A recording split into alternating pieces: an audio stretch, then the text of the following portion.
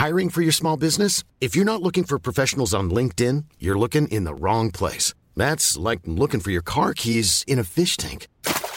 LinkedIn helps you hire professionals you can't find anywhere else, even those who aren't actively searching for a new job but might be open to the perfect role. In a given month, over 70% of LinkedIn users don't even visit other leading job sites. So start looking in the right place. With LinkedIn, you can hire professionals like a professional. Post your free job on linkedin.com/people today.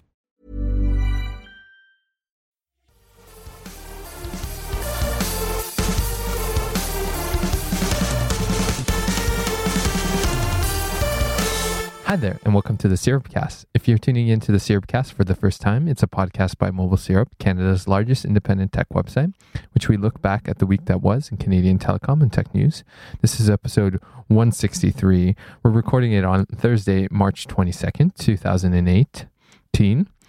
This week, I'm joined by Mobile Syrup managing editor, Patrick O'Rourke. I just learned today that I can't count, so now I have to fix all of the podcast numbers. Well, I learned for the 100th time that I can't speak. I don't know why I'm hosting this podcast. Because you got the beautiful voice. Oh, you thank got you. it. We also have Mobile Syrup senior editor, Rose Behar. Rose. Hello. That was a good catch. I liked 18, but you really caught it at the end there. You got it. It's a miracle any of these podcasts actually get on the website because I don't know, but I'll only speak for myself, but I'm a hot mess in general. I don't know about you two. Oh, yeah, sometimes. Depends on the day of the week. So, Rose, earlier this week, you got a cool opportunity to speak with, one might say, the co-head of Sidewalk Labs. His title changes seemingly every day. On every platform. So tell us about this interview. So I spoke with Rit Agarwala, short for Rohit, but that's how he's known. He, just to briefly explain the title confusion, he goes by a couple of different titles on different platforms. On LinkedIn, he's co-head of Sidewalk Labs. On Twitter, he's chief policy officer at Sidewalk Labs. But according to Sidewalk Labs itself, he is head of urban systems. So that's what we're going with. Regardless, though, he was a really interesting guy. And what we talked about was the overall vision for Sidewalk Toronto. Mm-hmm.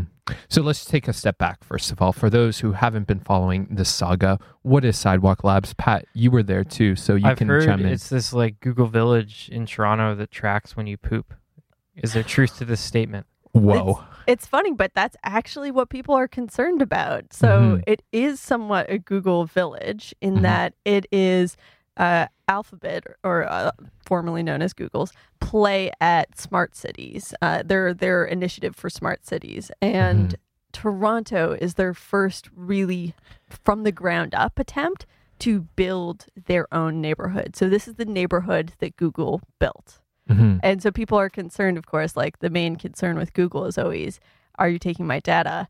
And the main concern here is, when I live in a neighborhood built by Google, how much will you know about me? So what I gathered is that they really will track how much you poop.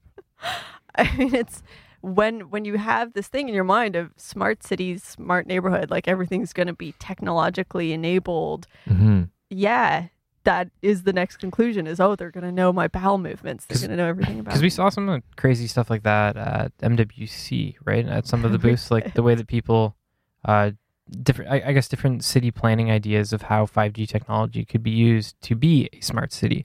And one of them was manhole covers that can detect when there's something wrong with them. I think that was one that sticks out in my mind. There's so many different things that can be connected. Everything from street lamps to toasters to anything. You could go inside and outside of the home. But the thing that I found interesting was that, according to Rit, he focused more on how are we going to take technological ideas and put them onto urban planning.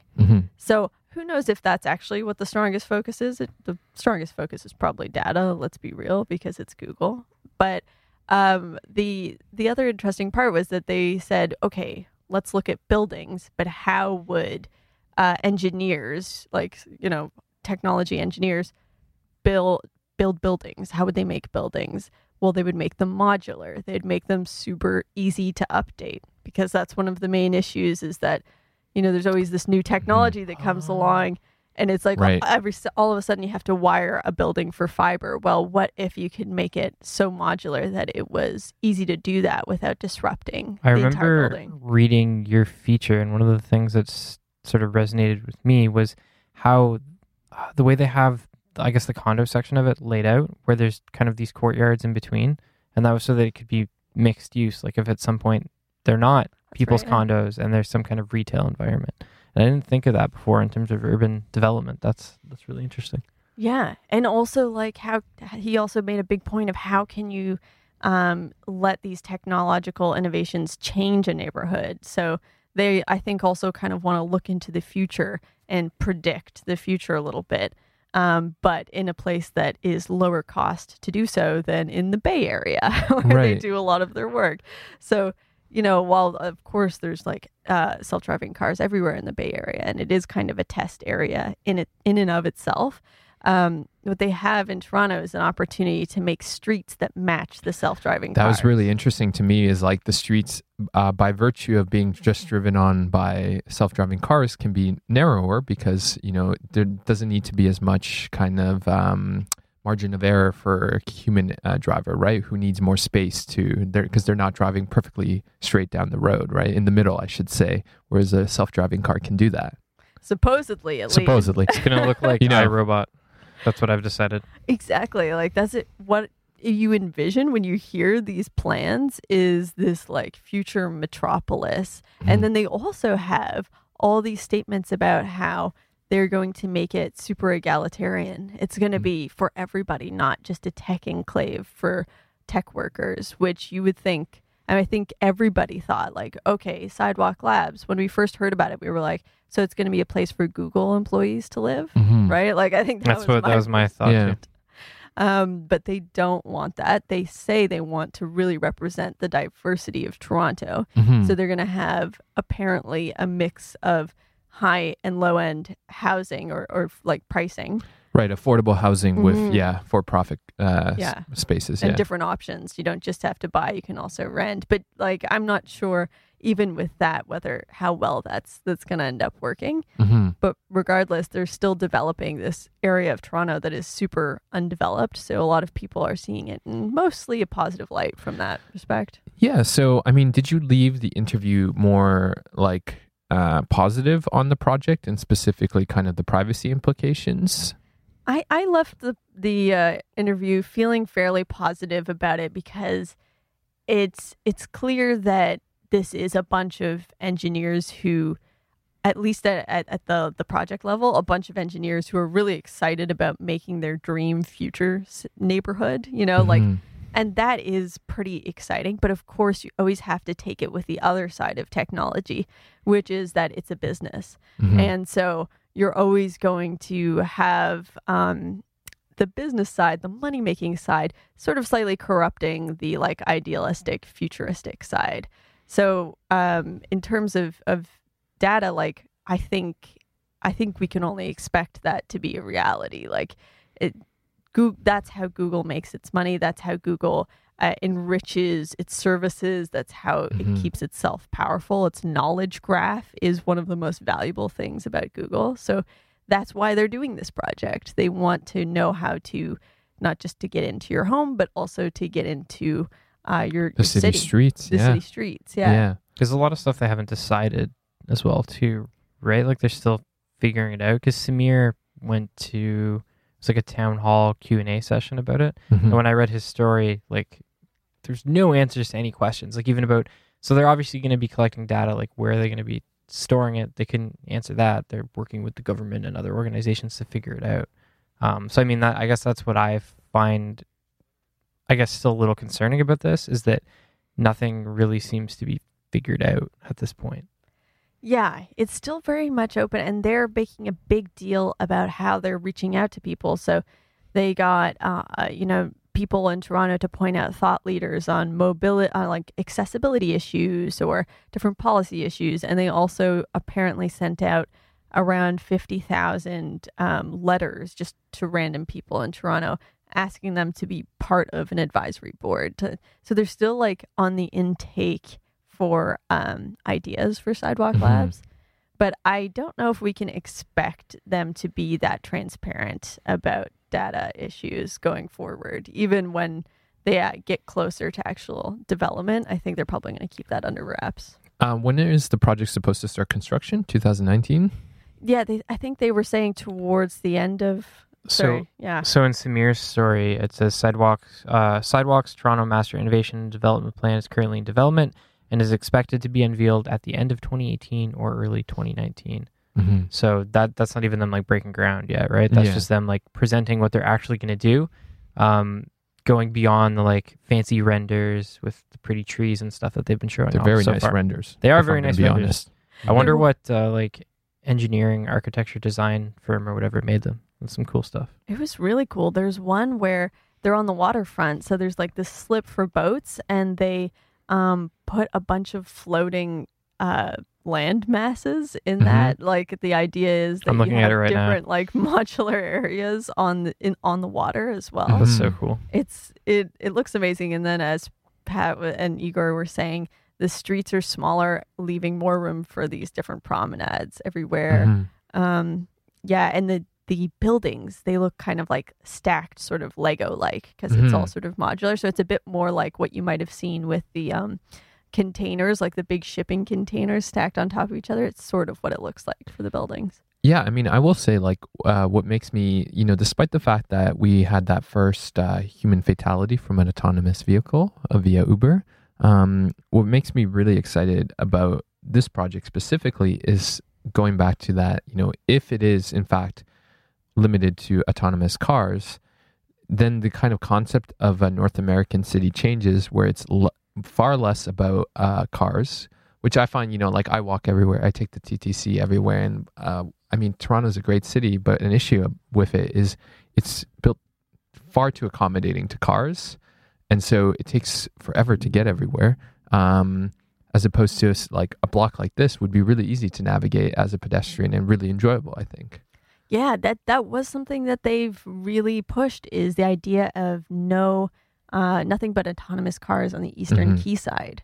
So that would be hugely major. And he said there would be exceptions for like emergency vehicles, obviously, or taxis. TTC vehicles, I assume. Yeah. But it would, and then also envisioning kind of this sort of shared taxi rides where people would share it together and stuff like that. And again, we'll see how that works. People aren't really that into sharing, so that seems kind of like a bit pie in the sky. But Uber Pool sucks. Yeah, like even Uber Pool people haven't got into, but it could make things extremely different. So continuing the theme of data, Facebook this week has been in the news a lot for leaking, we'll call it a data breach, I think is what people have decided to call it. Right. In 2014, the company changed its kind of policies with how apps can handle user data. But prior to that, it was, I think, kind of Safari season, basically, or open season, I should say, right? It was legal what they were doing, Cambridge Analytica. Yeah. So do you want to fill us in on, again, Rose, you wrote the story on that. Yeah, no problem. So where it starts is with Cambridge Analytica, this data firm that works with different political campaigns and has worked with Trump's campaign and worked with... read with Trudeau, the Trudeau government paid the whistleblower, I think it was something like 100,000 was an article I saw. I didn't get a chance to read it, but even Canada. Yeah, and across the world. They worked with a Cambridge academic who was testing out a way of doing these kind of personality tests. And basically he went through a Facebook app. About 200,000 people took this personality test, and then they gained access from those people to their friends, eventually like getting about 50,000 people's information.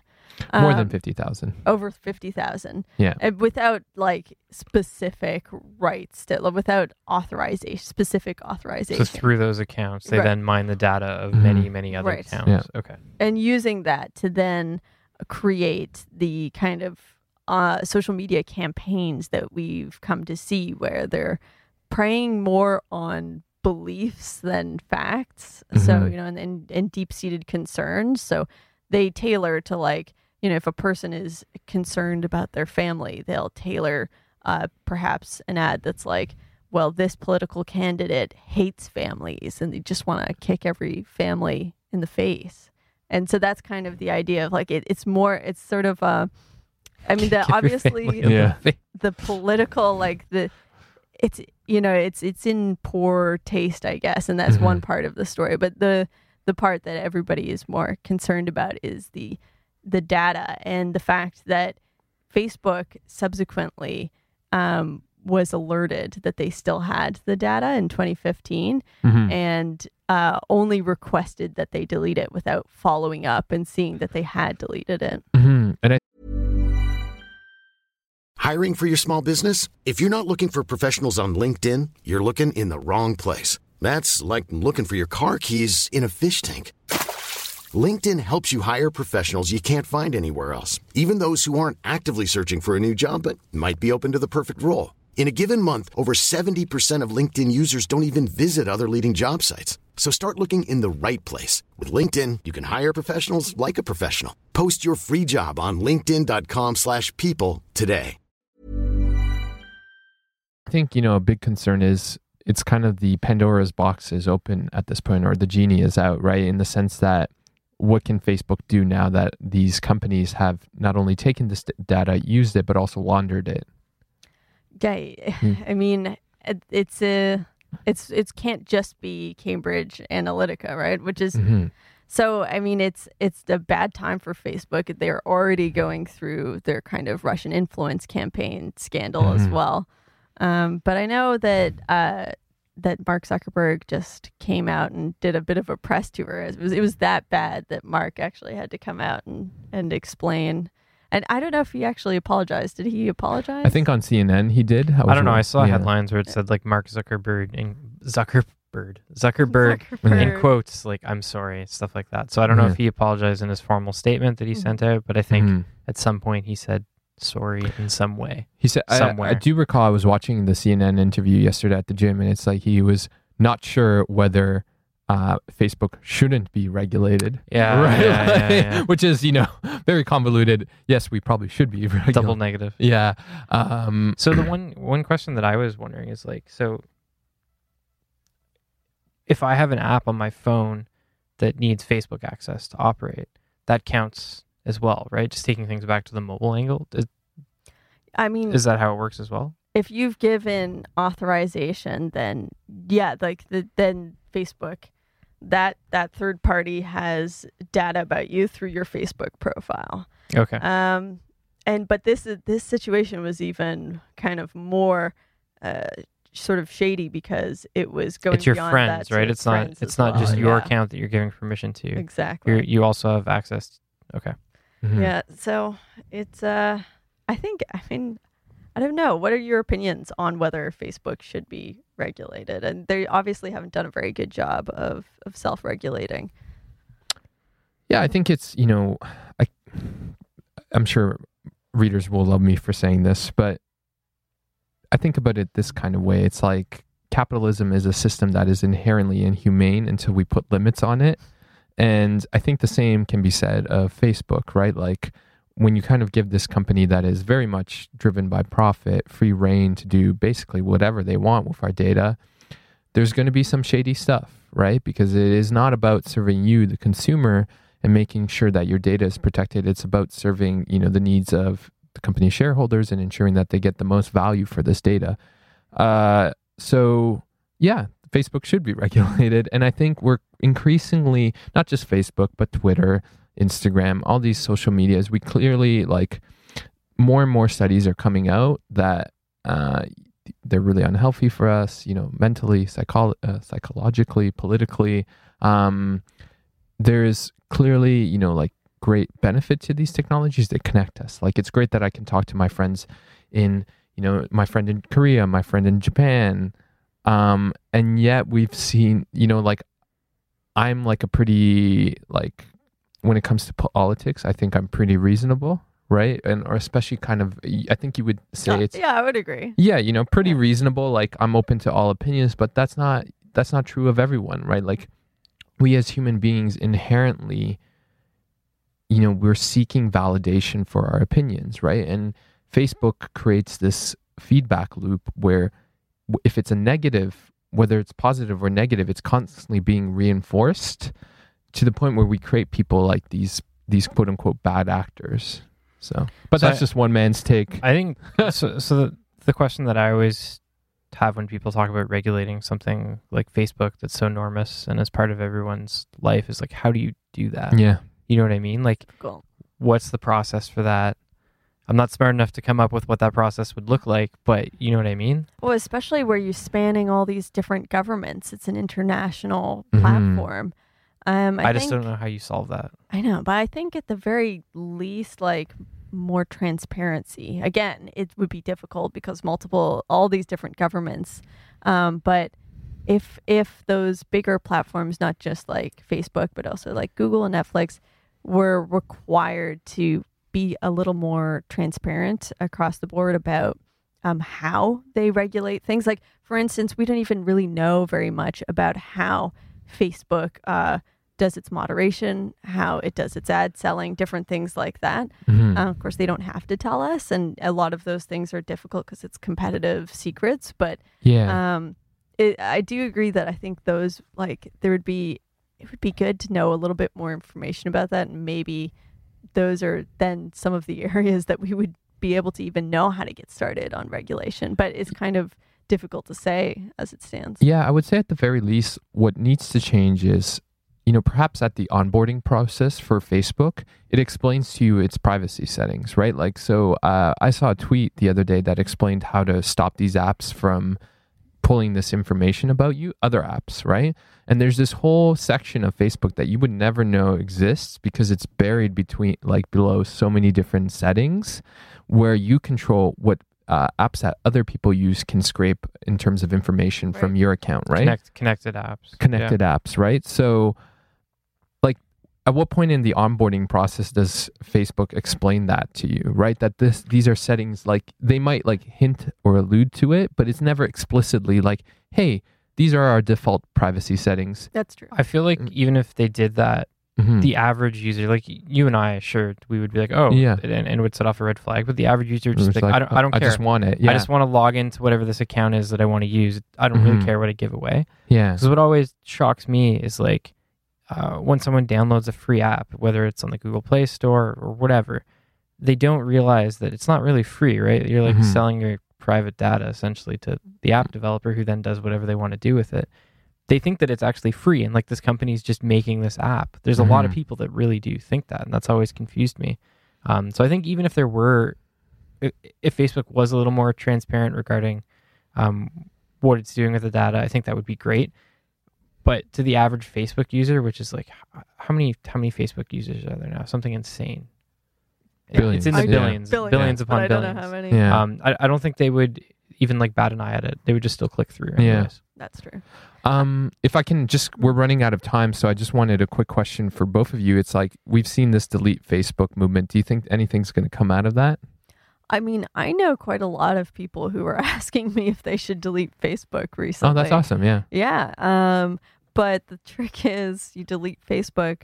Do you also delete Messenger? Do you also delete WhatsApp? Instagram, yeah. Do you also delete Instagram?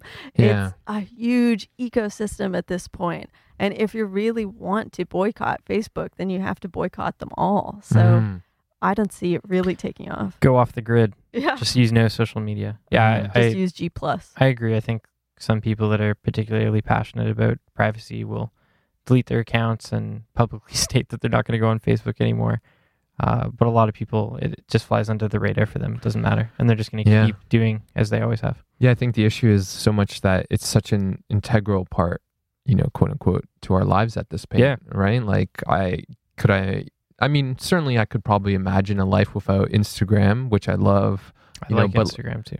Like Messenger, I find is a really easy way to chat with my friends and stay in touch. That's how I talk to my mom. Yeah. That's like the way that I communicate with my mom is through Facebook Messenger. Yeah. And I mean, I could do that on another platform, but Facebook Messenger is just so accessible. It's like on every device. I can use it on desktop. Mhm. So I don't know. There's no contact list. Yeah, there's no right? contact list. Yeah. You know, like, no joke, I recently deleted Facebook and Messenger just for like mental health reasons. And then I was like, oh, okay, but I still need a chat app to like message people. And then I downloaded WhatsApp again. So, I mean, you're just still with And that's Facebook owned, it's right? still Yeah. Facebook. Yeah. Yeah. So there is You almost can't escape it. Yeah, you can't escape, Mark. Shout outs this week, guys. Let me just open mine up. I know what it is, Okay. but I gotta find I the- can go ahead. Okay, mine's kind of fun this week. I decided not to be serious this time. Okay. I just want to shout out to Hot Ones, my favorite YouTube show. Okay. Actually, it's up there with Desus and Oh Mero, my God, but I know what I'm doing. Hot Ones is it's the show where celebrities have to answer questions while eating increasingly hot, This is a spicy great show. wings. Yes. It's Yes. so fun Yeah. with Sean Evans, and I kind of watch one every morning now. Mm-hmm. And some of the celebrities can really take the heat. Some of them start like Not so much. hallucinating. Yeah. It's really fun. So that's my shout out. My shout out goes to my new favorite podcast, Blink 155. So when I discovered this, I was like blown away that this actually exists. So it's a podcast by two Canadian sort of journalist media personalities. And they go through every single Blink 182 song and they talk about it from an analytical perspective Amazing. and like analyze the misogyny in the songs and like from a feminist perspective. And it's the most ridiculous thing I've ever listened to. And I don't understand why it exists, but I love that it does. And I've listened to many episodes this week and it's amazing. Hashtag get Patrick O'Rourke on Blink 155. I want to get that trending Yes. on Twitter. All right. Well, this is the Syrupcast community, such that it is. Yeah. Help Band us. together. Yeah, band Let's do together. this. Tweet them, tell them that I need to be on this podcast to divulge my ridiculous level of knowledge about Blink 182. That's at makes Blink no 155, folks. Yeah, Yes. there you go. Cool. That's my shout If out. we need to, we'll start like a GoFundMe campaign. Go fun. I don't know what we're I gonna even fund. backed them on Patreon. This is the first time in my life I've ever backed a Patreon. I even backed them on that because I was like, this thing needs to keep going and it's ridiculous. How many Blink 182 songs are there? 155. That's why the podcast is called that. Oh, it all makes Mind sense. explodes. Yeah, it's Yeah. scary that it exists, but I'm quite glad that it does. How many songs have they done? I think they have like 30 or 40 episodes. Okay. I was actually disappointed in myself that it took me this long to discover it. Yeah. Yeah, that We're was. like a good way through the canon at I this know. point. So I've Yeah. listened. I've caught up almost. I'm like halfway through. I've only discovered this like a week ago, so I've listened to a lot of it. So yeah, that's my shout out. New one for this week. My shout out goes to my new cat son, Liam, who just disappeared into the bowels of my dad's home, and we haven't been able to find him. Do you know where he went? Somewhere in the basement. He's since come out to eat. We haven't seen him. We've just seen the evidence. Okay. So So that means he's okay at least. he's right? okay. Yeah. That's There was a moment yesterday while the whole team was bowling where I was just like, well, I might have to tell my friend V that her cat is like either gone or dead, which is uncomfortable to say the least. Of course. And not a good thing for your friendship with a person when, This is they've true. trusted you to foster their beautiful cat son. So yeah, learn from my mistakes. Instead of giving your new cat free roam of your house, bring them into one room. Make sure they're Introduce one room at a time. one room at a time. Take things slowly. Don't introduce them to your demon niece and nephew who are complete like psychos. Is that what happened? Oh yeah, they're like, oh my God, Liam, you're so pretty. Let's chase you now. And it's like, yeah. Anyway, Cat was like, I'm out of That's here. what my niece does to my cat. And my cat will be like hissing at her and like trying to scratch her yeah. because she's loud and like a little kid. And my cat's never around kids. Mm-hmm. And she just thinks that the cat like wants to play and be her friend. And I'm like, this cat hates you. Like, Yeah. don't go near her. She wants to rip your face off. Like, leave her alone. Yeah. So cat parenting advice. You probably weren't expecting that this episode, but that's what you got. So remember, help us fund Patrick's campaign Yeah, to get on. Get me on the podcast. I was wrong. They're not Toronto based, but they are like Canadian, Okay. which okay. makes it better. Makes But it better. Yeah. Get me on that podcast so I can use useless facts that I never thought I would use in my life. And where can people find you, Pat? You can find me on Twitter at Patrick_O'Rourke or on Mobile Syrup, where you'll find me writing about PUBG. And that at Patrick's important if we're going to get Pat on Exactly. the campaign. Yeah. So remember that. Write it down Yes. if you need to. Rose, where can people find you? I'm at Rose Bahar on Twitter, and of course, you can find me on Mobile Syrup. And I'm at Igor Bonifasic. Mobile Syrup generally is at Mobile Syrup, whether it's on Facebook, delete Facebook, Instagram. Don't delete Facebook if you intend to follow. delete your Facebook account, but then just go to our Facebook page and click on the stories. Yes. There you go. Everyone's a winner. And then lastly, of course, Twitter or at Mobile Syrup. If you have a question, comment, or concern, you can send it to podcast@mobilesyrup.com. Just know I'm the person who checks it. So if you're sending books to Robin, that just creates a bunch of work for me where I have to forward these books to Robin. That's awesome. It's like the best thing I've heard. Thank you so much for listening. Next week, we have a packed episode. 2 special guests. We'll be talking about all the CRTC decisions. So tell your friends that it's going to be a jam-packed episode. It's going to be hype. That's gonna be right. hype. We have got confirmed Christine Dobby of the Globe and Mail and Emily Jackson of the National Post / Financial Post. New player enters. So it'll be a fun episode. I will be gone, but the podcast will be in amazing hands.